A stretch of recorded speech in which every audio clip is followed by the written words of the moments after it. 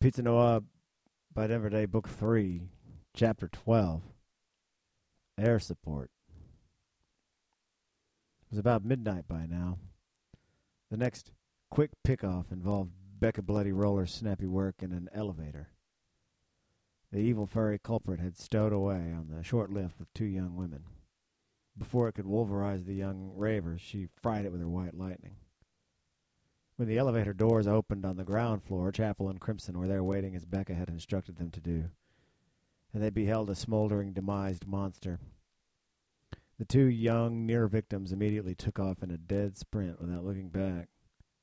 Becca stepped out, gave a wave at the deceased beast, which then vanished, leaving only the ambient odor of patchouli and some thin, light, wispy, and quickly dissipating smoke.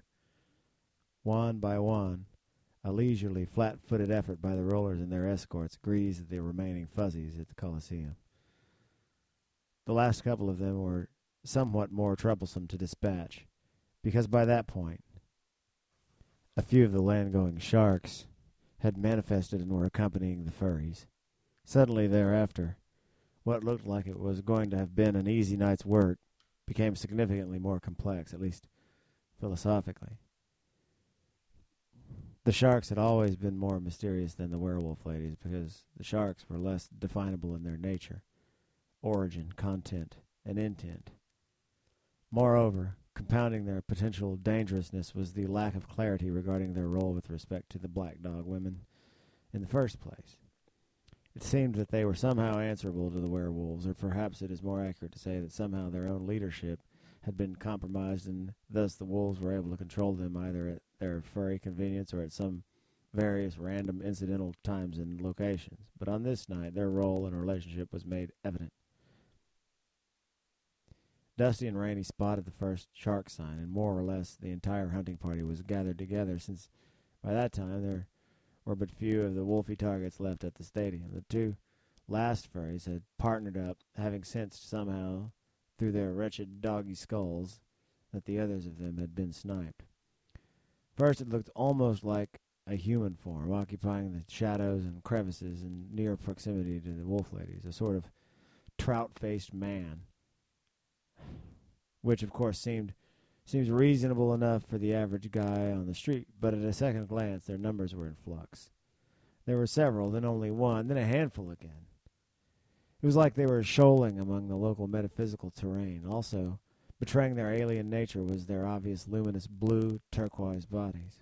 It was not clear whether they were or were not wearing clothes, as they seemed to be cloaked in some sort of insubstantial, briny nether garment, right? Basically, they were shifting, watery shadow figures.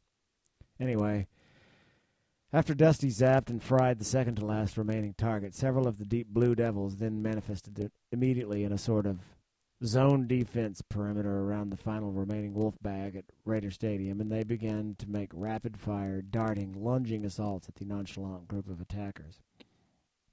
As the first targeted wolf woman fried in a bright, swirling, multicolored vortex of fire, Dusty redirected her attention to the other one, and soon it, too, burst into a glorious plasmatic fireball. And when it did, it was as if the land-going shark beings somehow seemed to be released from a kind of invisible fetter as they stopped acting on behalf of or in defense of the wicked wolf women abruptly. And they quit hiding, too. Suddenly they were visible, and they were everywhere, with a more pleasant countenance than they'd put forth in their previously encumbered disposition. Well, that all seemed fine, but about 5 minutes later, the werewolf hunting party, as well as the occupants of the entire stadium, were taken by surprise. First, there was a subtle vibration, then it became more and more pronounced, until every damn elementary particle vibrated in response. And all of the people and all of the walls throughout the air and everywhere else then came a glow not from above, but from all around, behind, above, and below in all directions, and after several minutes, the vibration throttled back to a far more subtly perceptible meter. It was beautifully, strangely silent, as people strained to hear whether the transcendent vibrations continued.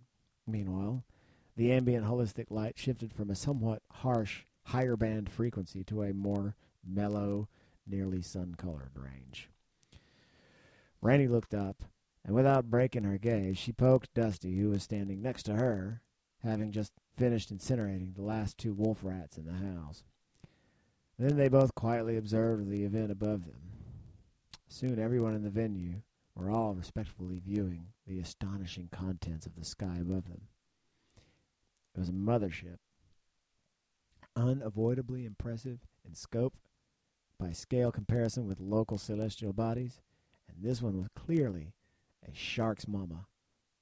The beings floated, skittered, flipped, danced, and tarried at varying paces in groups and singly up in the general direction of the vessel until they all had disappeared into the distance between the stadium and the skirts of the spacecraft, all perfectly quiet. Though. And then it was gone, as are all the sharks, at least for now.